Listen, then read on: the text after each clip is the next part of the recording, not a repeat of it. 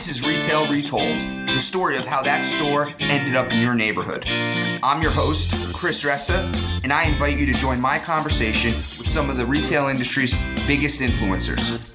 This podcast is brought to you by DLC Management. I'd like to thank one of our sponsors, RetailOpeningsandClosings.com. In today's dynamic retail landscape, tracking openings and closings before they take place has never been more important. Having this intelligence is an undeniable competitive advantage.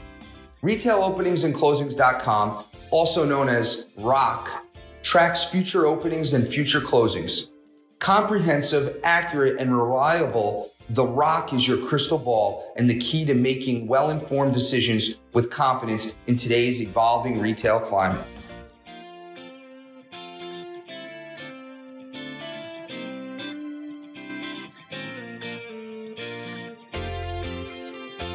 Hey everyone, welcome to Retail Retold. This past weekend, I had an incredible shopping experience at Target. For me, it was an amazing experience because how they have now combined the digital and the physical and provided so many different convenient ways for me to shop them. On Sunday, on Father's Day, I could have had the athletic socks, and yes, that was the product I was in search for. New, fresh socks that I wanted were at the store. I could have had them delivered to me same day. I could have had them bring it to my car. I could have walked in the store and picked it up right away, or I could have went in the store and shopped. I chose the latter because I wanted to see what was going on in the world, and being a retail nerd, I wanted to see what consumer behavior was like. But to me, that's not the story. The story is that I'm here 2 days later and I'm continuing to talk about it. Word of mouth marketing is free. In a world where everyone is continuing to try to increase sales, I would ask you, if 2-3 days, 2-3 weeks later after an experience, are your customers still talking about you in a positive way? If they are, you probably have a good word of mouth marketing strategy. If not, you probably should think about that and what could you do to enhance your word of mouth marketing. On today's episode, we have Chris Walton. He is fascinating, has a really cool look as to what's going on, and I hope you enjoy it. Thanks, everyone.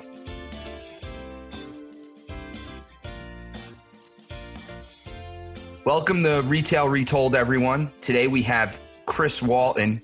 Chris is the co-CEO of Omni-Talk. Welcome to the show, Chris. Hey, Chris. Thanks so much for having me. It's great to be here. Yeah, man. I'm excited to have you. I think the listeners probably have seen you writing for Forbes and some other things. So tell us a little bit about Omni-Talk and what you guys do. Yeah, so Omni-Talk is a blog my partner Ann Mazing and I started it's been about 3 years ago now. And we started it after we finished what at the time we were heading up Target's Store of the Future project. And so that was an exploration of, say, hey, 5 to 10 years out, why are people still coming to physical stores to shop? And for us, it was, how do you conceive of the Target brand and trying to answer that question? And so when that project came to an end, my partner and I decided to go out on our own, and we started Omni-Talk. And we thought, you know what, we've got a really unique set of experiences, and let's talk about that subject, omni-channel retailing. It's something that's passionate to us. It's funny, when we started the blog, omni was kind of a word people weren't using as much, or they were going away from. But now with COVID, it seems like it's making quite a resurgence. But that's what we do. Ann and I love retail, and all we talk about is, what is the future of retail? How is it changing? How do you think of the right blend of human, physical, and technological design to make it all happen? And so that's what we do on a regular basis. You mentioned I write for Forbes. I'm a senior contributor for them. I usually write for them about 5 or 6 times a month. I write for the Robin Report regularly. And then on our own blog, Omni-Talk, omnitalk.blog, we produce weekly podcasts. On a regular basis, we'll produce spotlight podcast interviews of up-and-coming tech companies or people that we think are making a pretty big impact on how retail is going to play out. And then we send that out to our subscribers and put it on social media. And we've been doing it for about 3 years and have made a business of it. And I got great advice. As long as you follow your interests, you'll always be interested. And that's kind of what led us to do it right from the get-go. I haven't heard it put that way. If you always follow your interests, you'll always be interested. That's a good way to put it. I've heard many variations of that proverb, let's say, but I haven't heard that one. Right. And so tell everybody, what did you do at Target? Yeah, so at Target, I did a number of things. So I have a pretty long background in retail. I've spent over 20 years in retail. Started my career actually in San Francisco at the Gap in the late 90s, right at the height of the khaki swing craze, when Mickey Drexler was heading that up. Spent about 4 years there, like I said, and after that. And what role? What did you do at the Gap? Yeah, great question. So mostly actually in inventory and supply chain. So it was inventory planning and allocation for those that are more familiar with retail. But basically, how do you get product from the factories into the stores? That's what I did day in and day out. And at the time, I was really, pretty good at doing that. I knew a lot about men's and women's denim and how to order different sizes, but I really knew nothing about business. So I ended up going to business school after my time there. And following business school, I linked up with Target. So I came to Target in 2005. And at Target, I did a lot of different things. And I think that's what makes me unique. I think that's what makes my perspective different from a lot of what you'll read out there in the marketplace. But started my career in traditional merchandising, stores merchandising, a lot of time in home furnishings, even ran frozen food for a period of time, the baby area. But what was really interesting about me in 2011, I moved to Colorado for personal reasons. And at the time, made the decision to actually stay with Target and go learn how to run stores. So I ran my own Super Target for a period of time. I ended up running about 12 stores spread across northern Colorado, Wyoming, Nebraska, and South Dakota. So I was in my car about 30,000 miles a year.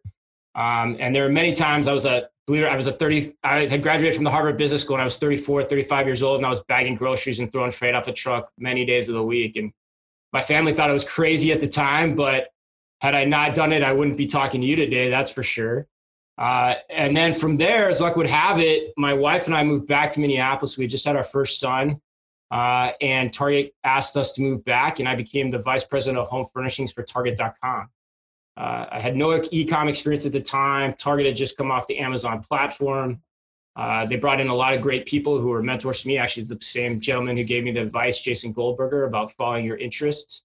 And just fell in love with it. Loved how fast-paced it was, how close to consumer e-commerce is day in and day out, and probably had the most financial success I've ever had in any single job too, in terms of how we're able to grow the business very quickly over a short period of time.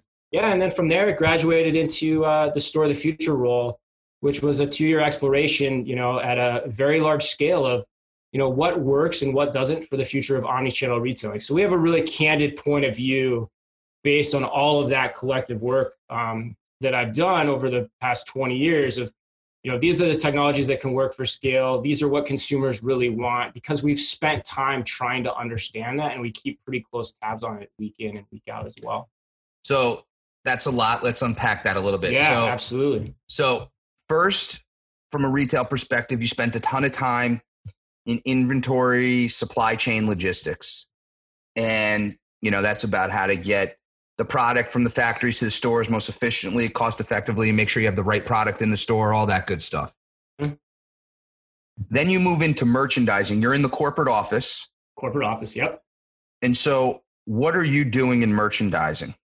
Yeah, in merchandising, essentially your job there was to pick the product. You're picking the products that go on the shelves. And then I would say also you're deciding how to price the product and also how to market the product. I think at the core, somebody asked me last week, that's probably at the core what I am, is a merchant at heart. And it's about, what is the product you're trying to sell? How do you market it? And, what makes people gravitate to one thing over another? A lot of it is just, you have a certain amount of shelf space in the store, and a lot of it is just portfolio optimization and marketing. And that's really essentially what a merchant's job is day in and day out.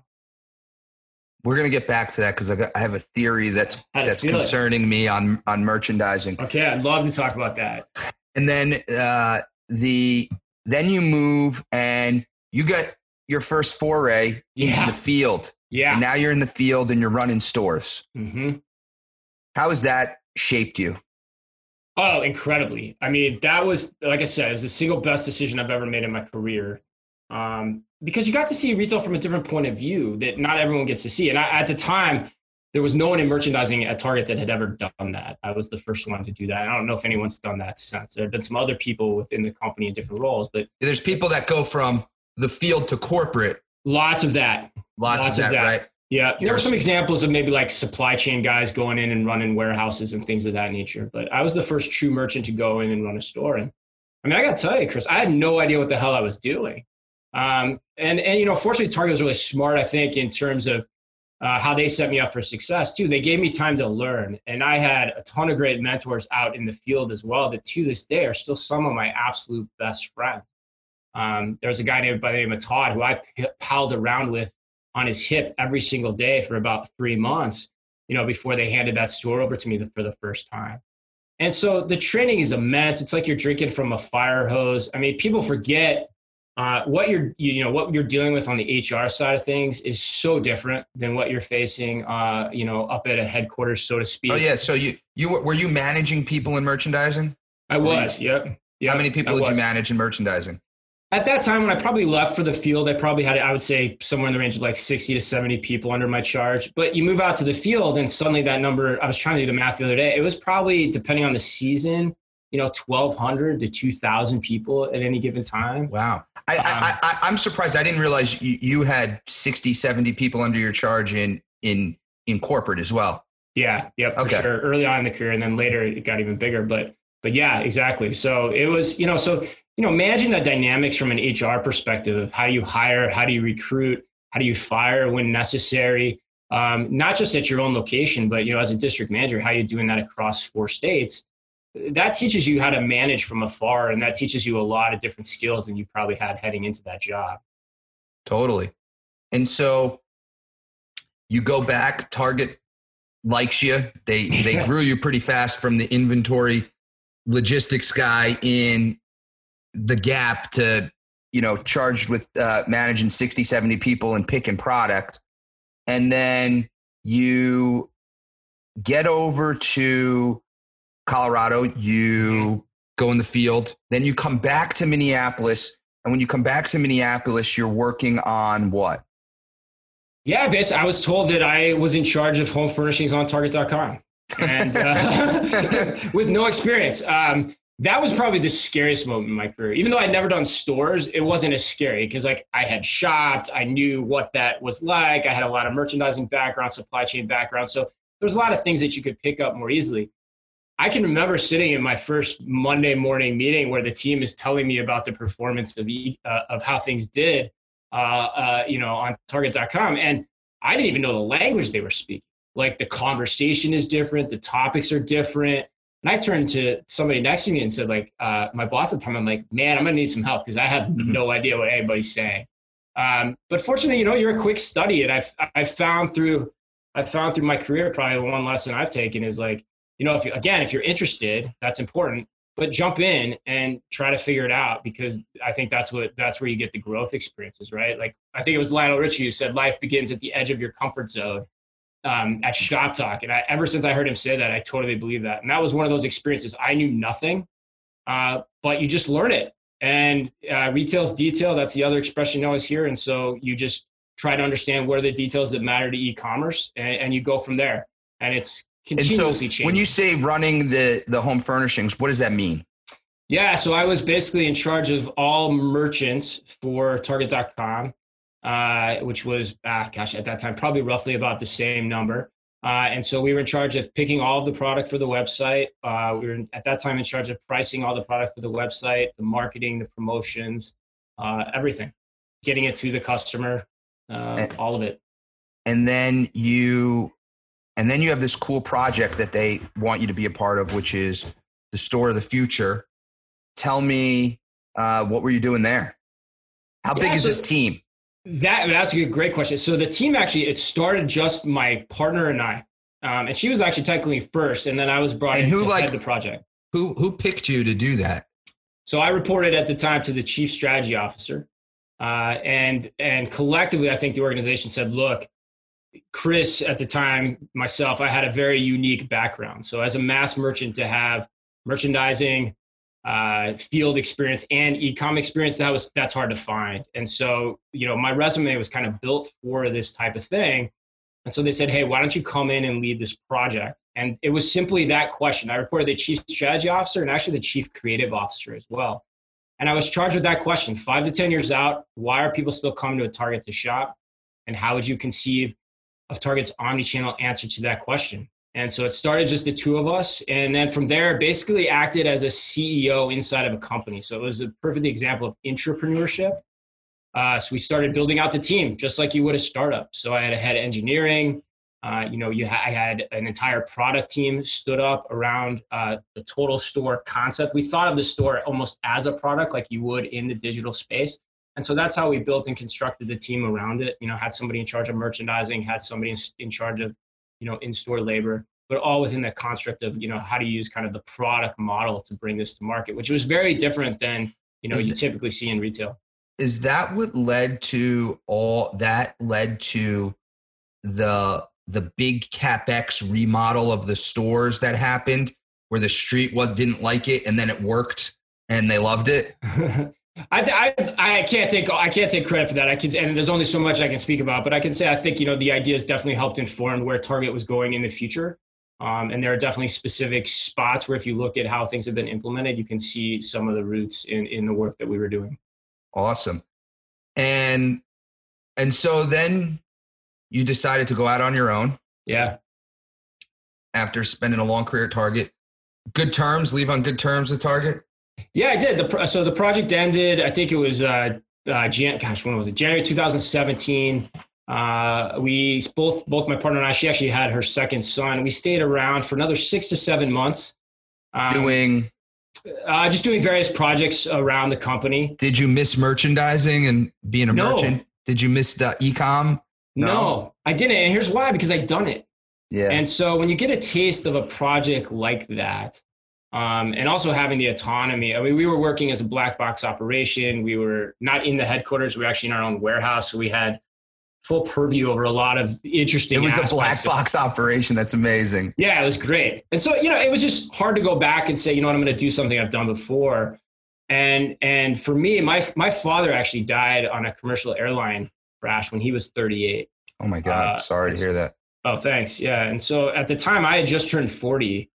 And so I said to myself, you know what? I've always had, even in business school, I was taking a lot of entrepreneurial classes, but I never tried it. And so, I just made the decision. I said, you know what? Now's the time. Retail in general at that time too, Chris, was kind of in a weird place where people weren't exactly sure where to go. And there was still a lot of just gravitating towards the general mean of how things should be done. And so I ultimately made the decision to say, I've got a lot to offer in a different way. Let's try this. And so far, I've never regretted that decision at all. Do you still connect with a lot of people at Target? Yeah, as much as I can. And I think now, given what I do in terms of reporting on the industry, I think, a lot of people throughout the industry. I try not to connect too much with Target and Best Buy, overly so, just because I make a deliberate effort. I actually rarely write about them or comment on them, just because I think it's important to stay out of the own echo chamber that we're in here in Minneapolis and try to broaden our horizons. Got it. But they're both doing really well. So yeah, they're doing great. Yeah, they're doing really good. It's good. Minneapolis was always the epicenter of retail. It was only until Amazon that Minneapolis really wasn't always in the foreground. When you think about it, you had one of the Sears and Roebuck guys was from Minnesota. And then you have Target, Best Buy, Dayton Hudson's, all kinds of stuff. So one of my concerns about retail is I think some of the guys, like one of the reasons the DTC that I find interesting with DTC, forget about the economics, because some of the economics of these DTC companies don't work. And I speak a lot about that on this podcast. But the fact that they have a product that you might not be able to find anywhere else, right? I think right now, I'm not sure, but I remember Nike took off Amazon. You can't find Nike on Amazon, or right. I don't know if you can anymore, but I know they did that at some point. They did. Yeah, they did. Yeah. Right. And so people are protecting their channel, right? there's a company out of Wisconsin, Duluth Trading. They're public, right? And I don't know if you can find their stuff anywhere else now, but at one point I think it was in their stores or on their website. And I think, and there's companies like that are protecting their channel. And one of the things, and so if you have a unique offering that you can't find anywhere else, it's going to draw people to the store, right? If you have that unique offering that people crave, right? And, you know, I worry that a lot of mass merchants and, you know, general retail folks have merchandise folks comped on how product does. And so you end up with all these stores that, and the example I use is everyone's selling Pampers and Pepsi. And there's not a lot of differentiation because there's some merchandising person who's like, oh, Pampers and Pepsi is crushing it right now. Let's get Pampers and Pepsi out on the shelves. Mm-hmm. And how that is total guessing on my part. Is that real? No, I think you're hitting on something. I think there's some nuances that I would add to it. But I think you're absolutely hitting on something. I think, you know, there is this tendency to believe that, you know, I can pick, and it goes back throughout retail, that if I can pick product better than the next guy, and I talked about portfolio optimization, if I can just portfolio optimize my shelves better than the next guy, people will come. Well, that's not really true in a couple ways. First thing is we're all gravitating towards online, especially right now. I mean, look at this. Look at the e-commerce statistics over the last few months. They're going through the roof. And so even if I can find it on your shelves, chances are I might want to start buying it online. And so that has economic implications in terms of it's more expensive. So what are you going to do about that, retailer? You've got to figure out some way to alter your business model to make up for that. And then the second piece is like, you've got to be really careful about how much you weigh into that strategy, because some of it to a degree might be differentiating, but to your point, there's a lot of products that aren't. And that's where you see a lot of companies in quite a world of hurt, in my opinion. So the best example I like to use is Macy's. Like, to me, Macy's is no different than Blockbuster or Toys R Us that came before it. Or let's even broaden that out, the department store in general. Like, the department store was great. It was by default the most convenient way to go find all kinds of different apparel that, quite frankly, especially now with e-commerce, are available everywhere, not just from a Macy's or department store. And so in reality, they're just sitting there right now like the toys superstore or the video superstore of yesteryear. It was just e-commerce hasn't hit, or the consumer hasn't hit that business model to its fullest extent yet, but it sure as hell looks like it's going to come at some point in the future. So I think you're right. And the bigger question to me now is actually, I would make the argument that the buyers are almost being disintermediated. That at some point, the buyers or the merchants, quote unquote, are no longer, I talked about Mickey Drexler, the merchant prince. I don't know that the future is going to be so much about the merchant princes as it's going to be about the other people that hold the role of authority. And I think the role of authority is, as you're saying, somewhat the direct-to-consumer brands. But also, more importantly, it's the influencers. The influencers in a lot of ways now are starting to act like the merchants. When we only could go into stores, that was our only option. And so the merchants were the gatekeepers. Well, now the influencers that people look up to can be those gatekeepers for many, many different types of products. And I think that's going to be something really interesting. That's interesting. The influencers are the new merchants. That's interesting. Yep. You know, I talk to a lot of people that, you know, in retail, and when there's a merchant at the helm that's a leader, yep, it feels the people that work in the retail feel better about the company. Everyone wants to work for a merchant, you know, not some Wall Street guy, right? They want to work for a merchant. So I've always been a believer that the merchant matters, but it's an interesting point that I think that used to be the case, Chris. And I think you're right. I think in general, the retail industry probably feels more comfortable with that when they say somebody like the CFO running the company. But I think what is clearer now more than ever is that the merchant's role is not just about picking product. The merchant, whoever's leading that company under whatever title it is, has to have a good omni-channel understanding of the total product that's offered under that brand. So previously, it used to be the products you pick on the shelves, but now I think as we're moving forward, and Jeff Bezos is probably the best at this of anyone, it is what is the full omni-channel conception of what, say, a Target or a Walmart means. Walmart's doing a great job of it right now too, in terms of what are all the technical pieces I need to bring into it? What are all the physical design elements I need to bring into it, the service complements to it? That's what the new merchants of the 21st century need to be about. It's not just about picking products, because quite honestly, in the online universe, every product's available. So you're going to have to bring something else to the table to win. Is there still getting the right product in the store matters? Yeah, I think you still have to optimize it for whomever is making that trip for whatever reasons why, 100%. You still have to have something compelling for them to purchase, whether they're visiting your website or whether you're visiting the store. But to think that that alone is going to be the answer is in no way, shape, or form to work. So that's really fascinating stuff. And the other piece I was getting to is a lot of the, in places where there's lack of differentiation in stores, because you can find the same product at a lot of places. Yep. Is that, merchandising teams that are being told what to put in the store? Is that merchandising teams feeling, being conservative as to, I know Pampers and Pepsi sell. Mm-hmm. People need Pampers and Pepsi, and so that's what I'm putting on the shelf. What is that? I mean, I think that can be a combination of a lot of different things. I think it could be, that is generally speaking what Pampers and Pepsi is in as an example. That could be generally speaking what people want. It also could be the outgrowth of what I think is a potential problem, is always looking back on history and saying, okay, here's what sold before, so here's what I'm going to put in again. But if you continue to do that approach, which is what, as you bring a lot of MBAs in, you see that a lot in retail, that approach doesn't work either, because you start to siphon, a certain amount of business off the .com every year. So while it looks like it would work, the past isn't a good indicator of the future. And so that's where I again go back to what merchants always used to be and what the role of the influencer is now.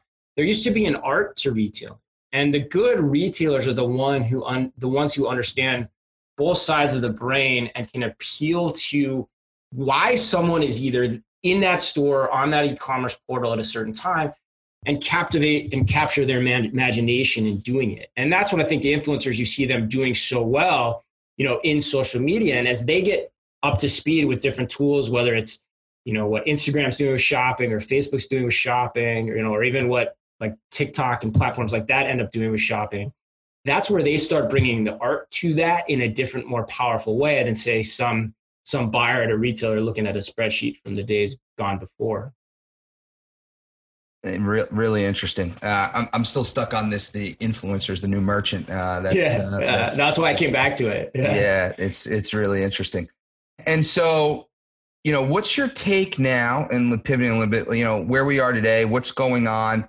You mentioned, before you answer that, you mentioned the acceleration of retail on, to e-commerce. Yep. One of the things that I think is fascinating, and I don't know if it's formal yet what the numbers are, yep, but the amount of the incremental increase online that was actually fulfilled by a store. Right. So really the buy online, pick up in store. Right.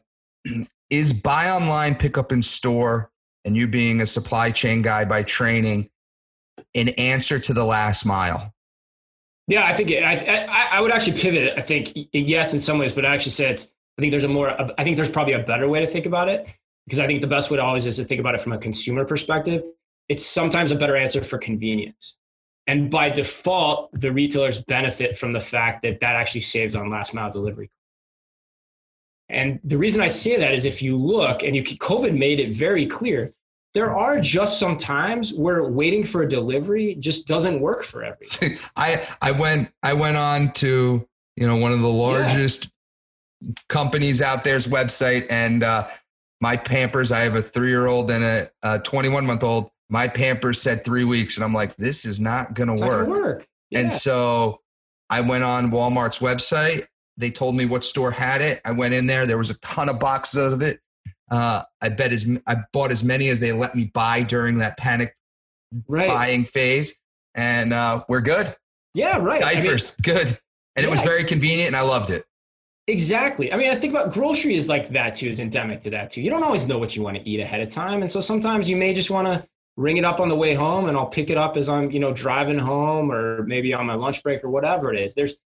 there's still moments where physicality matter in the conversation of convenience that haven't been fully explored by retailers. And the cool thing about COVID is that it's pushing that experimentation. I always like to say, another thing that I've kind of written down is that I think this period of time is the greatest hall pass for experimentation in the history of retail, because it's forcing you to say, now, what do consumers really need given all the constraints and dynamics that I have, and where would I invest the most for them? And so it's fun to watch. So yeah, curbside pickup, buy online, pick up in store, even concierge services like Sam's Club has begun experimenting with, all these quote unquote forms of contactless payment in some ways. That stuff's all really interesting, and ultimately at the end of the day helps the consumer, but also does help the retailers financially, depending on how it all mixes out. And every retailer is going to be different.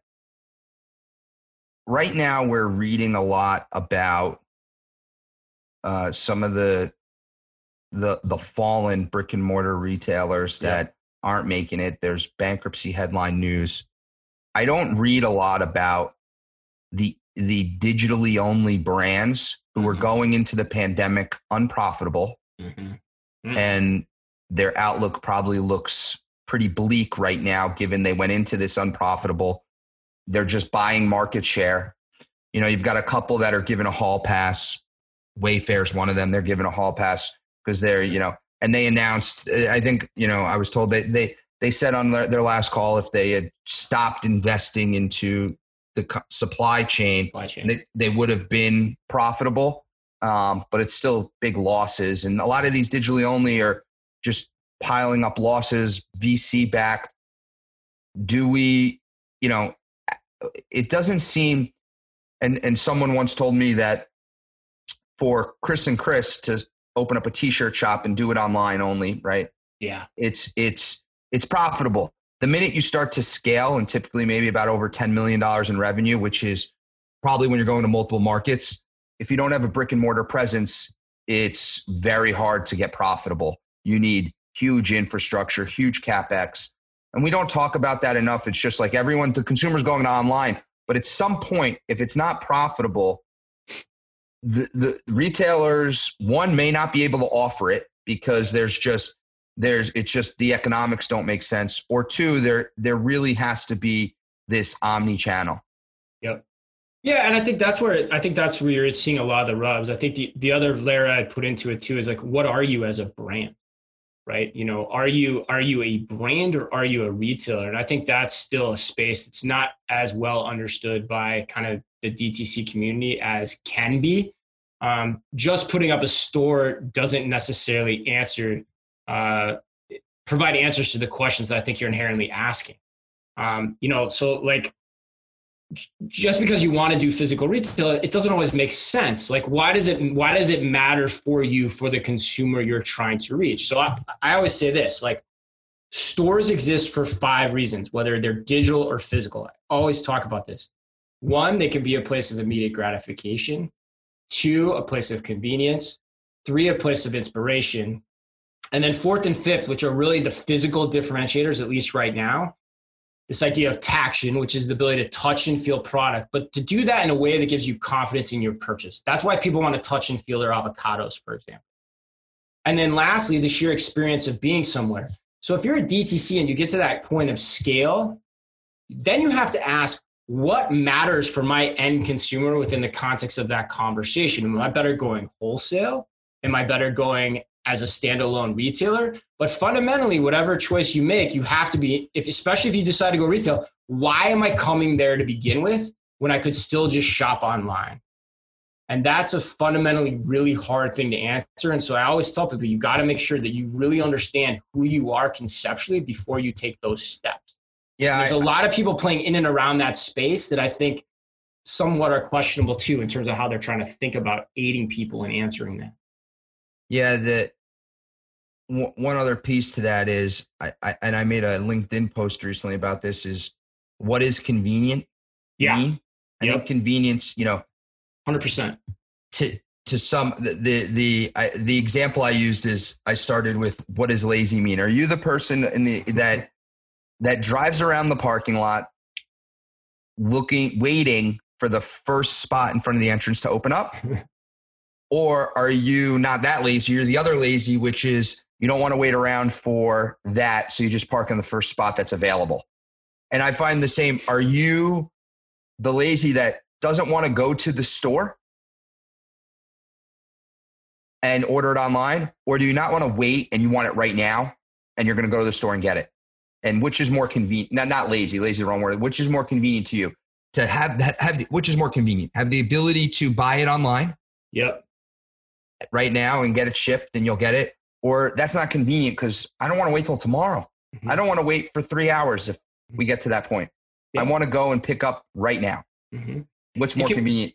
And that to me, that kind of piggybacks off what you said as far as really that, understanding your consumer that you're selling to. And it also depends on, I think also too, the psychology of, do you know, the other thing too about what convenience means also matters in terms of, do you know what you want or not?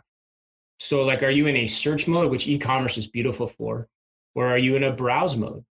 And so that also depends, a discovery mode as a consumer. And so that also depends on, as a product, where do you play in that psychology? Like if you're tied and people know all about you, well, then chances are you need to be distributed in places where people can hunt and pack and find you very quickly and easily, because they're not going to go to a lot of effort to get that product. They're not going to go to any more effort to get that product than they have to.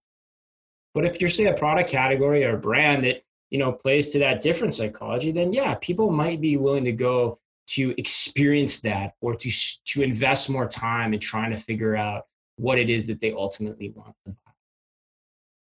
Unless you need clean clothes and you have no detergent. Yeah, and then you just got to shop. Yeah, then you just got to shop. Or you look like you and I on a podcast right now. Yeah, that's exactly probably it too,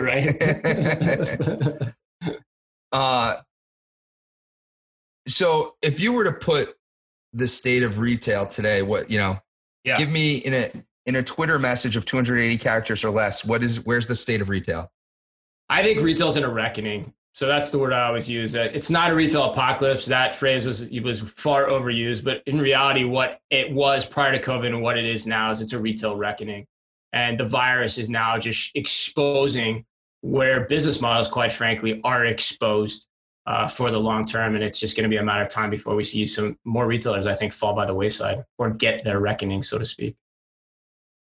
What's the positive of retail? The positive is I think you'll see it reborn. I mean, we have to shop, we have to consume. And so I think, and you're starting to see this from companies like a Walmart, a Target, again, even a Best Buy, a Costco, I'd throw in there. And then you've got all the small players who are just starting out. I could even throw Wayfair in this too. Wayfair doesn't even have stores yet. So they've got nothing but room to grow in that respect. And so you're starting to see how companies are going to refashion themselves around this omni-channel conception of how do I flexibly meet the needs of my consumer day in and day out. And so you'll have kind of a phoenix rebirth of retail, so to speak, but the players will be different. The pie will still be the pie, but who slices up the pie will be different. That's why I thought you put a great post on LinkedIn last week where it was talking about just like the further, what I almost would call the microtization of a mall space. Like, yes, maybe the anchors aren't there the way we used to know it, but those will be replaced by smaller, more distinct versions that cater to what people need day in and day out. Think about it. We've already seen that pattern. You've seen that in how we consume media in terms of Netflix and streaming, how we, like even ride hailing is an example of almost that like microtization of, how do we meet our needs at different times, given what we need to accomplish, all again, because we are pressed for time.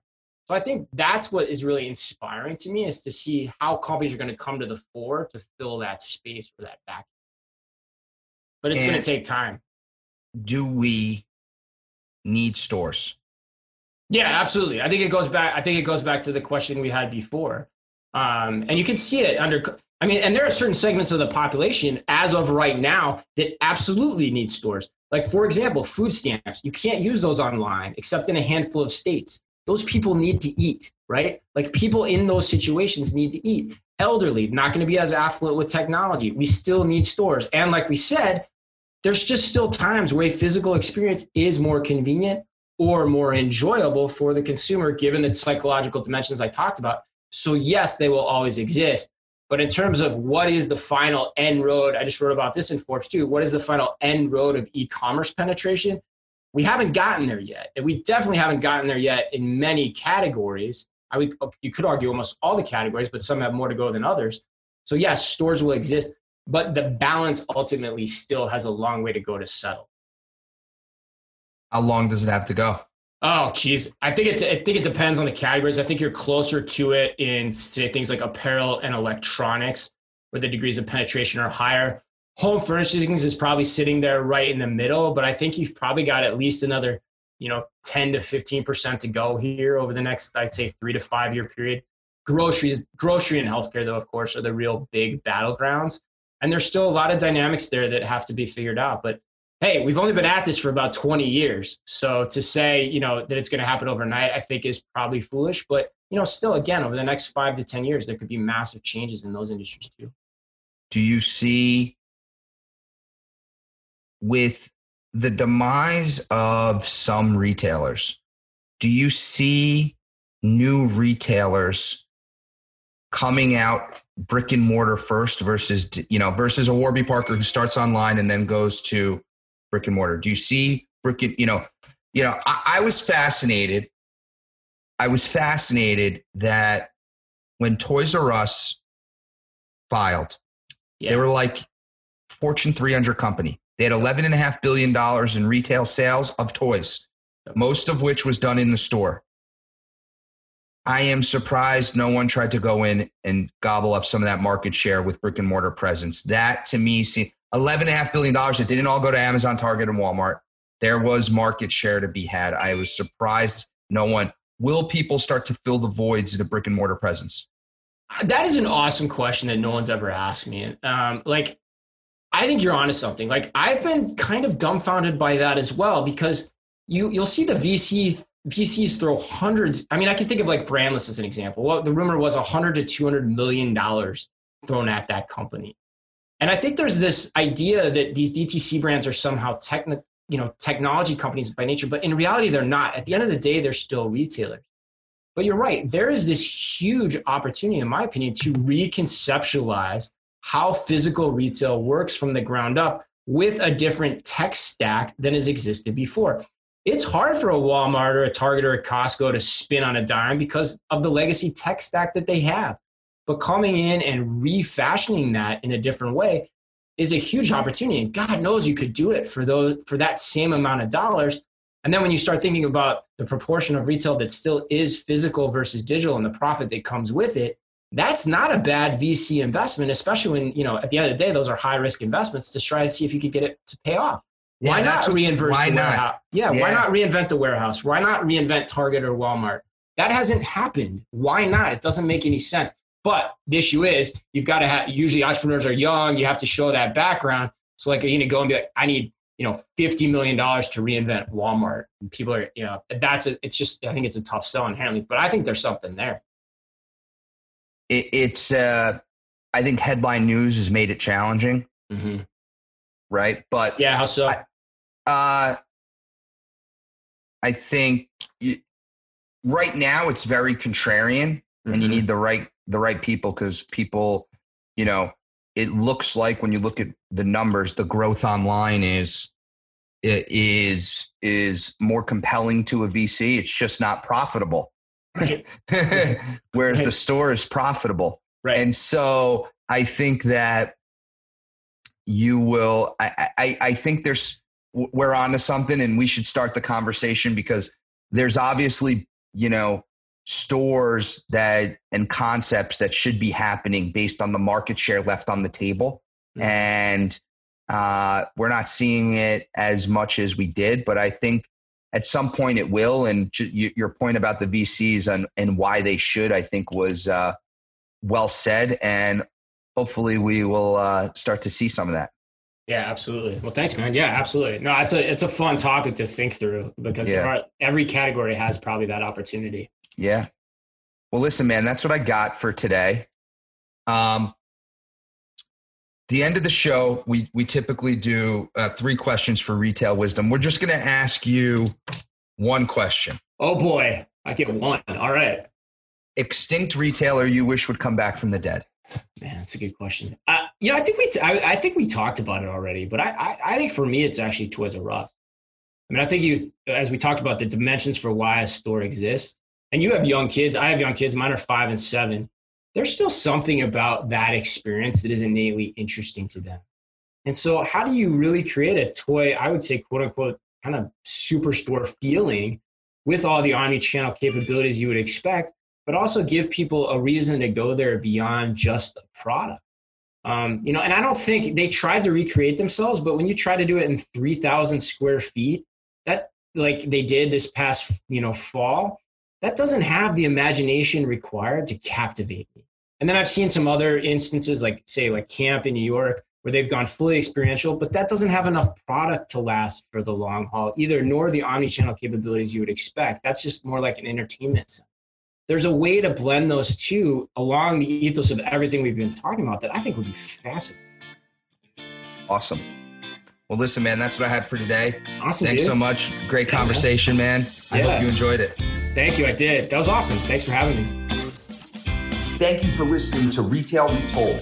If you want to share a story about a retail real estate deal that you were a part of on our show, please reach out to us at retailretold@dlcmgmt.com. This show highlights the stories behind the deals from all perspectives, so it doesn't matter if you are a retailer, broker, entrepreneur, architect, or an attorney.